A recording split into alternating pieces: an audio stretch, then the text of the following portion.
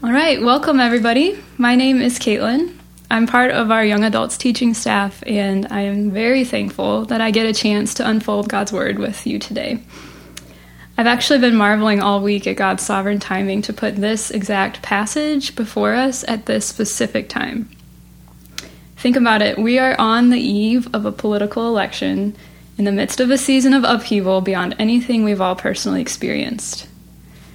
You're probably feeling that same weight because we've been surrounded with political shouting matches, each side yelling at us, "Come, let us rally around our plans and our purposes to steer our destiny this way or that.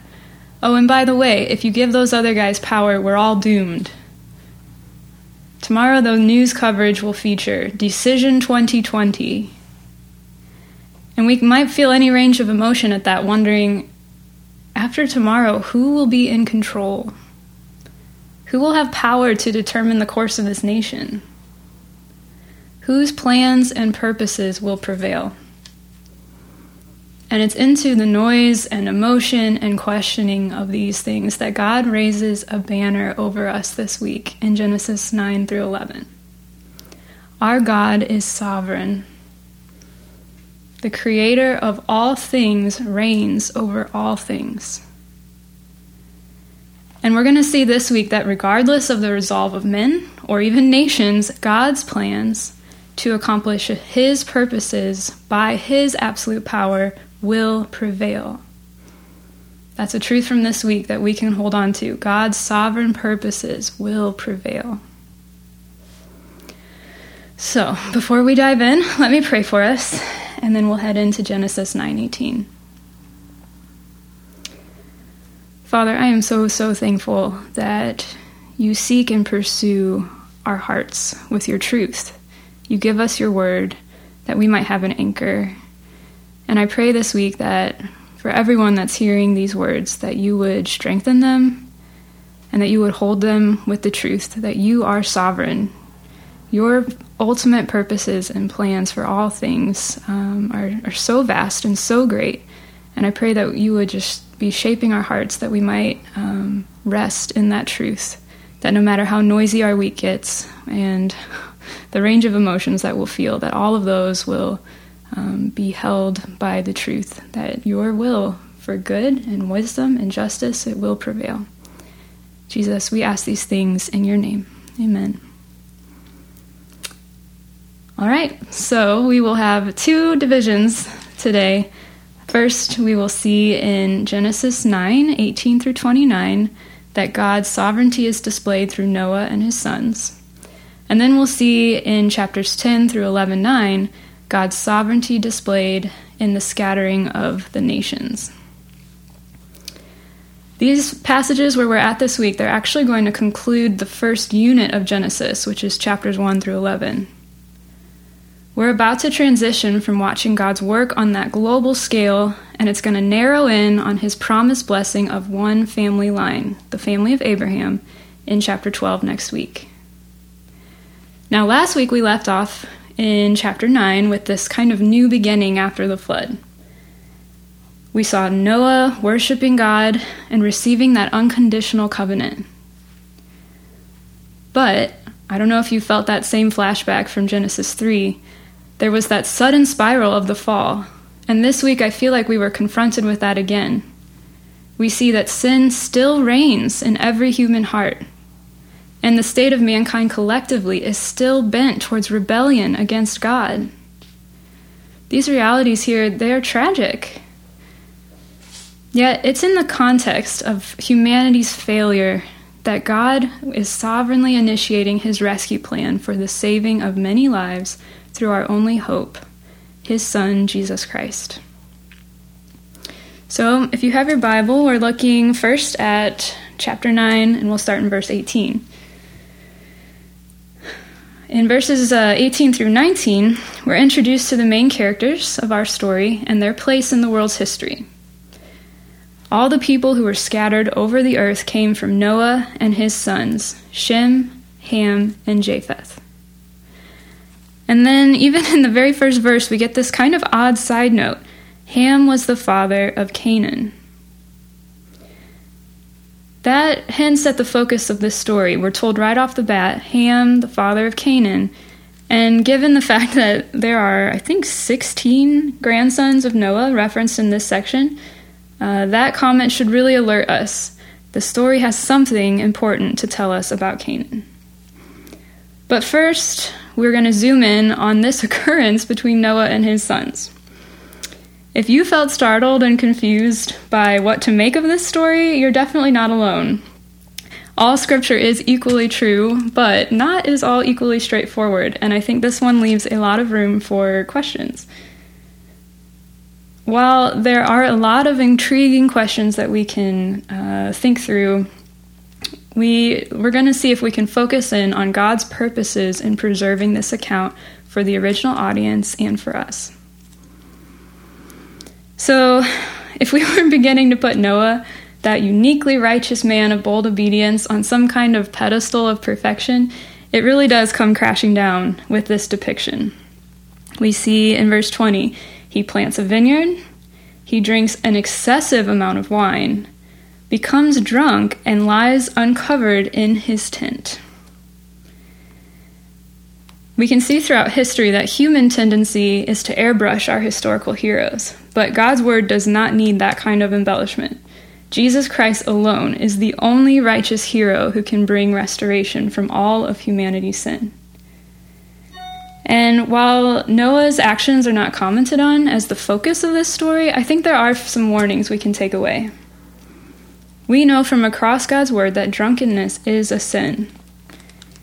It allows room for our sinful nature to just drive us. And it's never driving us in the direction of God's righteousness. It's always driving us in the direction of indignity. So Noah's state here reminds us even the most mature among us will never outgrow our utter dependence on the Lord to walk in the beauty and safety and joy of God's holiness. Moving from there, we see two very different responses to Noah's condition in verses 22 through 23. First, we see, Ham saw the nakedness of his father and told his two brothers outside. This one sentence is fairly sparse, and it's given rise to this wave of questioning about how much we should read between the lines. But I think even at face value, we see a lot here. We already saw with Adam and Eve. Their nakedness and their shame for sin are linked. And God's response was to mercifully provide a covering. But here, Ham's reaction is one of dishonor, likely a jeering, maybe enjoying the degradation of his father and authority figure. And then he goes and publicizes his shame outside of the tent to his brothers. There's no attempt made to restore or protect Noah's dignity. Now, Ham's sin is then amplified in contrast with the reaction of his brothers. Look at this very great, detailed emphasis on the steps that they took to not only cover their father, but not even glimpse his nakedness. They took a garment, they laid it on their shoulders, they walked backwards, and they covered the nakedness of their father. It even goes further. Their faces were turned backward, and they did not see their father's nakedness. Shem and Japheth took great care to cover, not further expose, their father. This action depicted here, it actually hit really surprisingly close to home for me. As I was thinking about the work that I do with medically and mentally fragile population.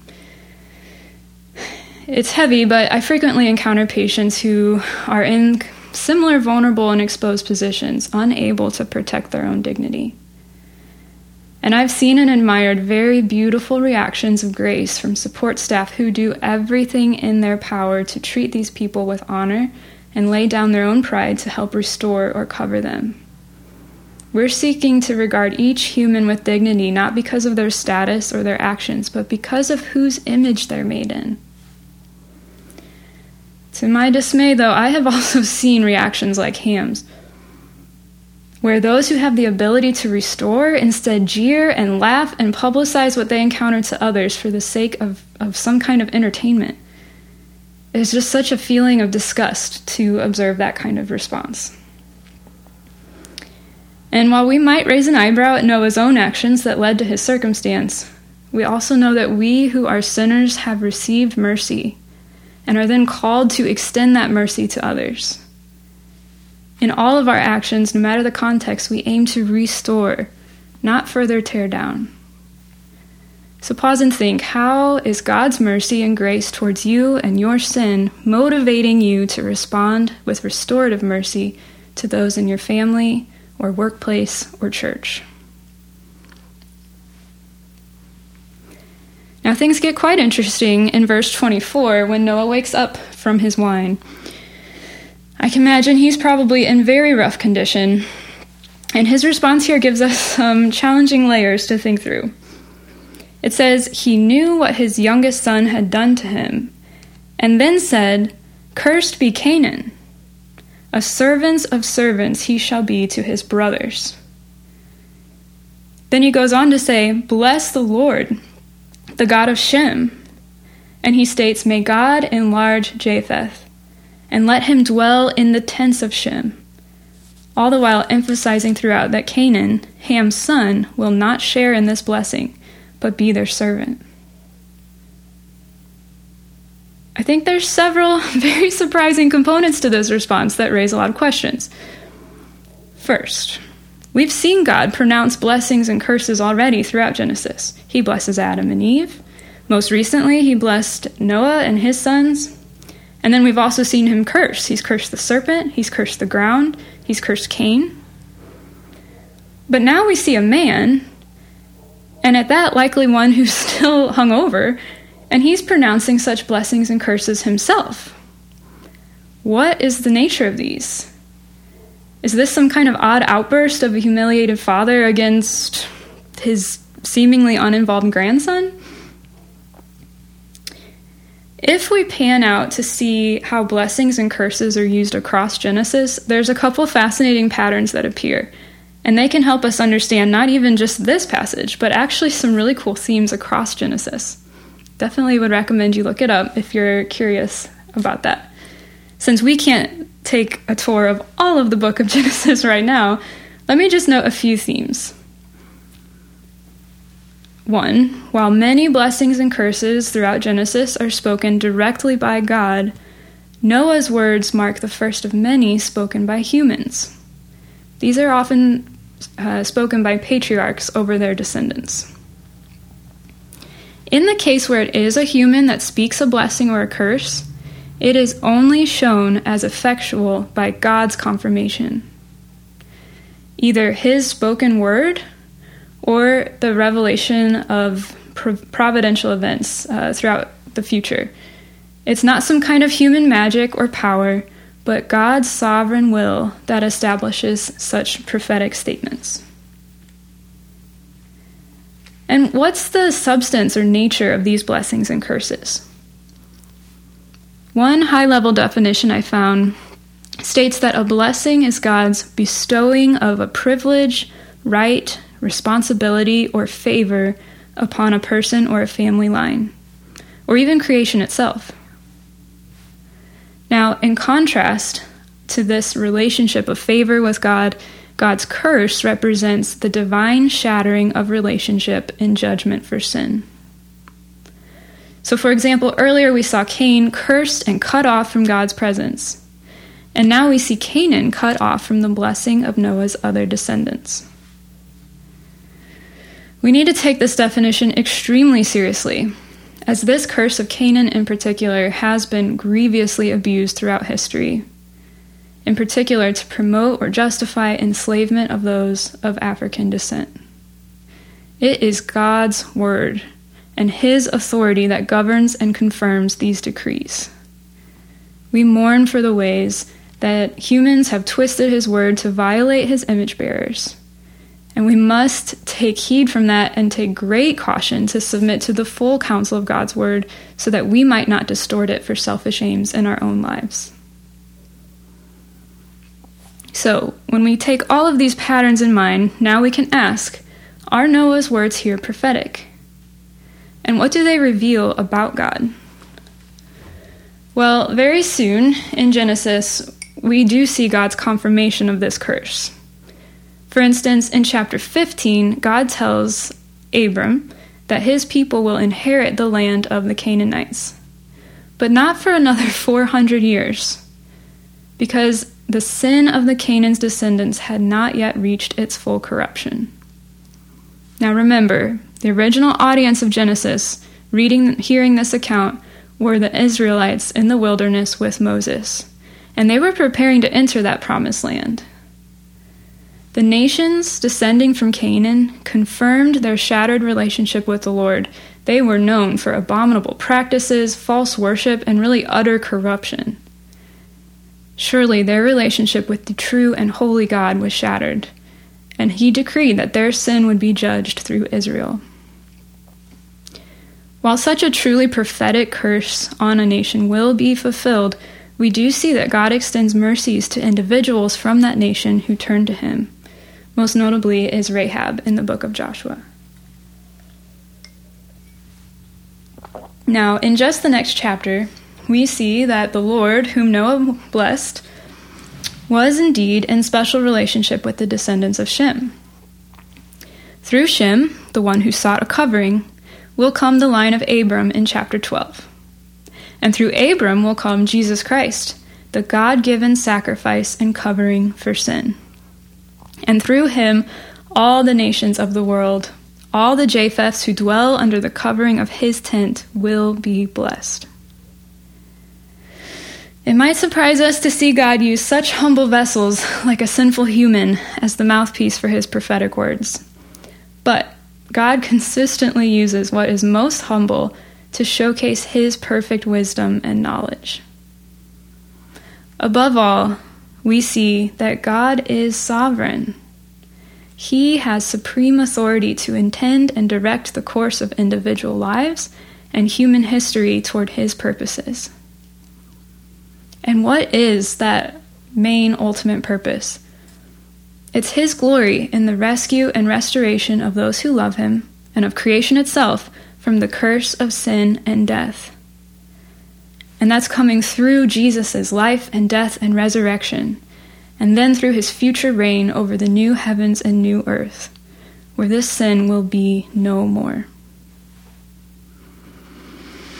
Well, as we reach the close of this section, our hopes for a righteous restart after the flood with Noah and his descendants are clearly disappointed, as even in this one sole account that we get of their family, we already see, goodness, death and sin and curses, and ultimately the death of Noah in verse 28. And we might be disheartened to see the depravity of sin prevail not only in Noah's family, but in our own lives. But we can cling to this truth: God's sovereignty prevails over individual sin. God's sovereignty prevails over our individual sin. When we were first introduced to Noah as a righteous man, blameless in his generation, and yet here in this final account, it's full of shame and messy dynamics and the reality of sin that's just cascading through his descendants.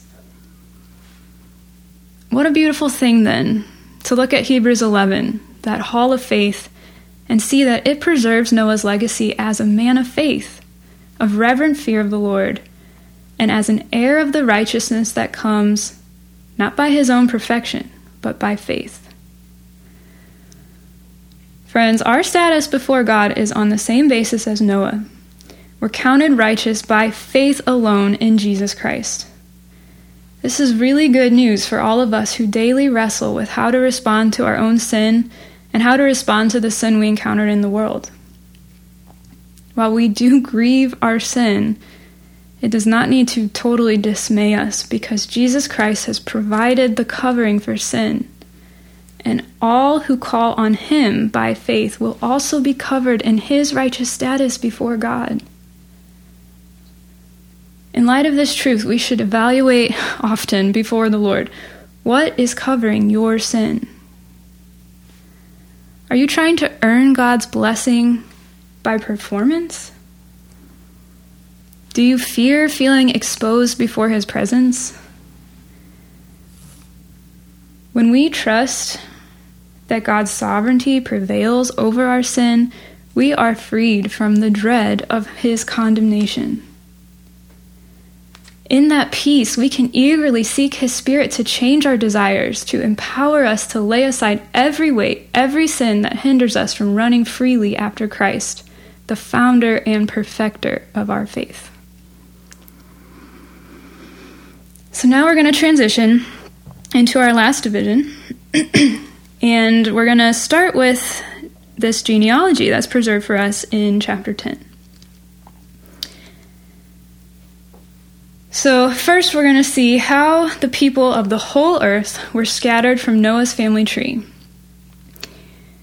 This genealogy is often referred to as the Table of Nations, and our notes this week give a very helpful picture of the many nations that formed from these sons, as well as the modern-day regions that are associated with them. We see first in verses 2 through 4 that there's several generations of Japheth, Noah's youngest son, and it says his descendants became the peoples across the sea, which was most likely the Mediterranean. Then in verses 6 through 20, we find the sons of Ham. This genealogy highlights two sons in particular. We see special attention given to Nimrod and Canaan, both of whose descendants play very critical roles in Israelite story. I found that phrase very interesting in regard to Nimrod. It says, a mighty warrior, a mighty hunter before the Lord. While at first that phrasing might spark some assumptions of godliness to us, the cities associated with his kingdom, which include Babel and the future Babylon, Nineveh, and the land of the Philistines, all of these very infamous for their spiritual corruption. This reference and context is really interesting to note, especially given the upcoming rebellion that we're going to look like at the Tower of Babel. This section of genealogy then closes with Shem's descendants in verses 21 through 32. It's going to be Shem's line that we're going to trace throughout the rest of God's redemptive history. And it will bridge us next week to Abraham and then ultimately to the Messiah. If you were to attempt to read this genealogy out loud, which might be an interesting experiment, there would be one repeated phrase that does stand out. For instance, these are the sons of Shem by their clans, their languages, their lands, and their nations.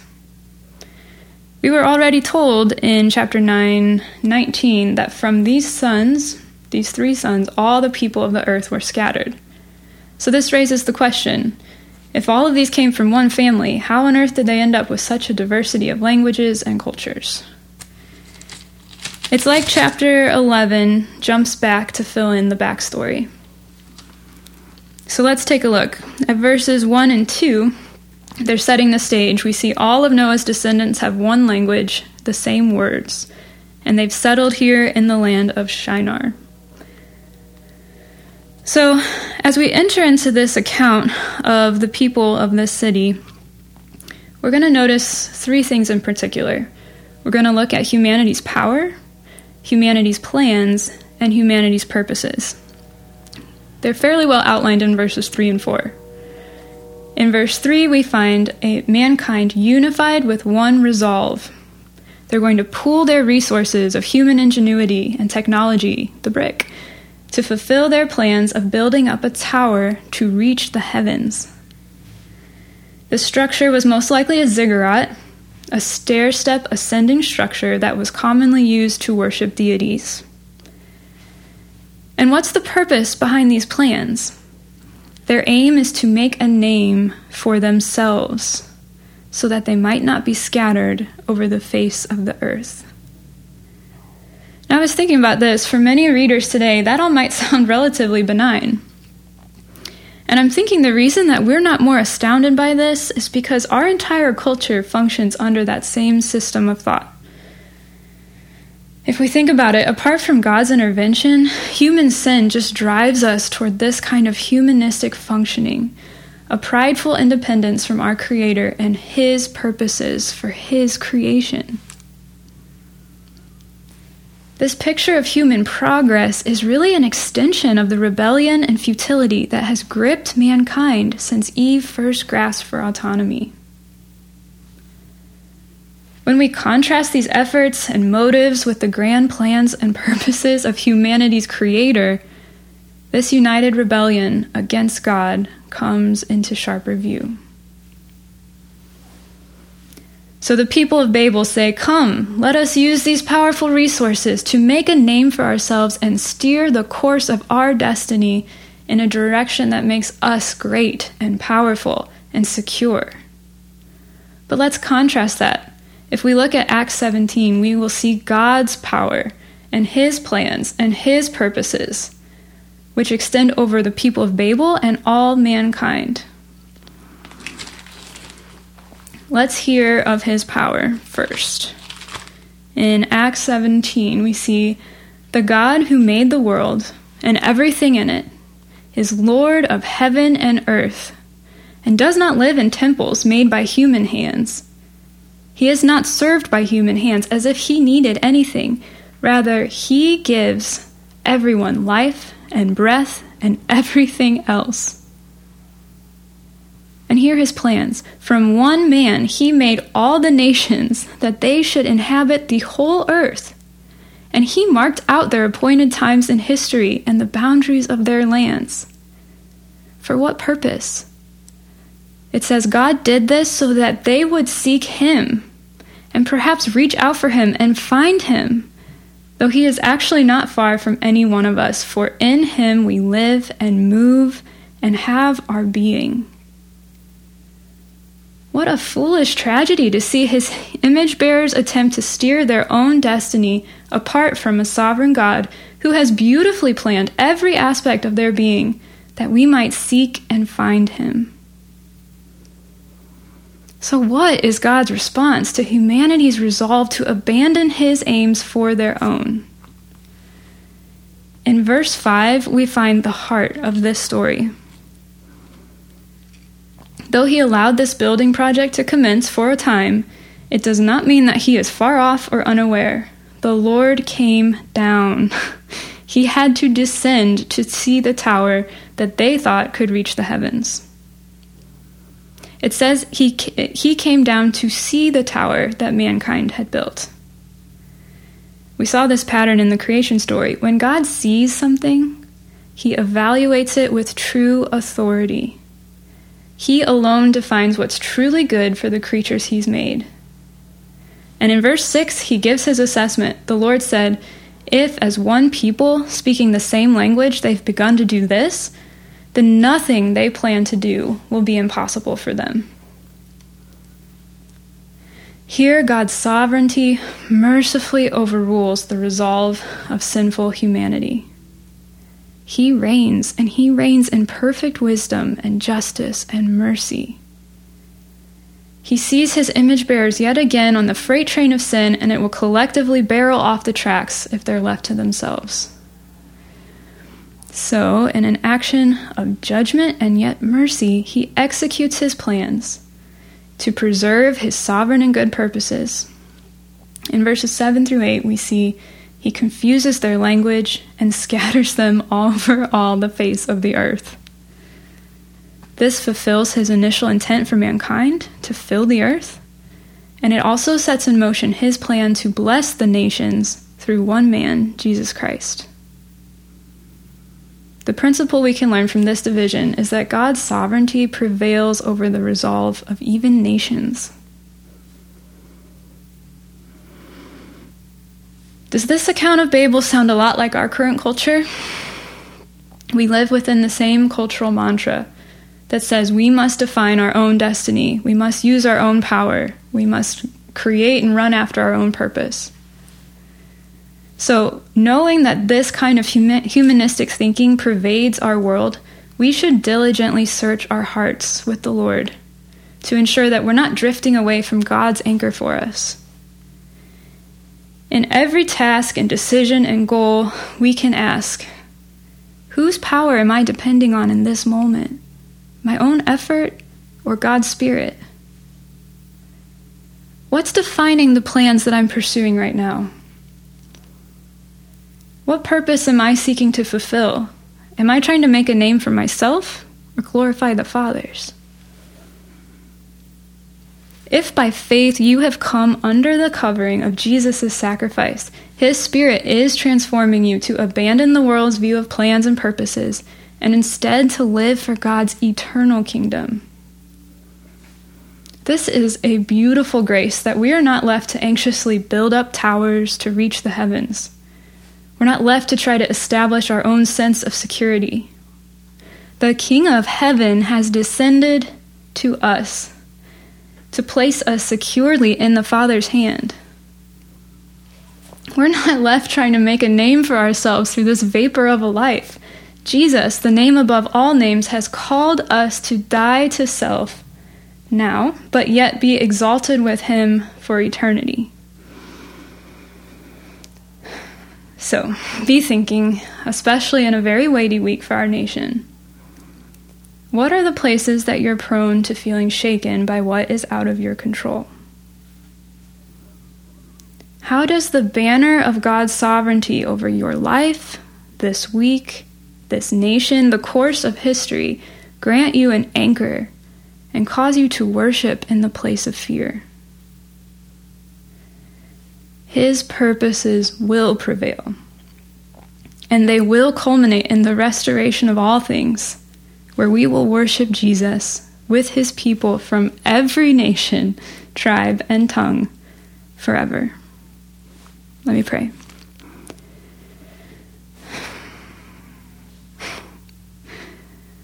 God, what can we do but be in awe of your sovereignty? To be in awe that you have preserved us from our own sin, from the sin of nations, and that you have provided a covering for our sin, that we might see you exalted in your fullness. We praise you that these things are not left to chance or the direction of human will or nations, but that all of these things are fixed by your perfect wisdom and justice and mercy. I pray that this week, when we're prone to feeling shaken by events of our lives or this nation, that you would anchor us with your truth, that you are sovereign. Would the peace that that brings just radiate through us and bring glory to your Son as we interact with the people in our world this week. Jesus, in your name that I pray. Amen.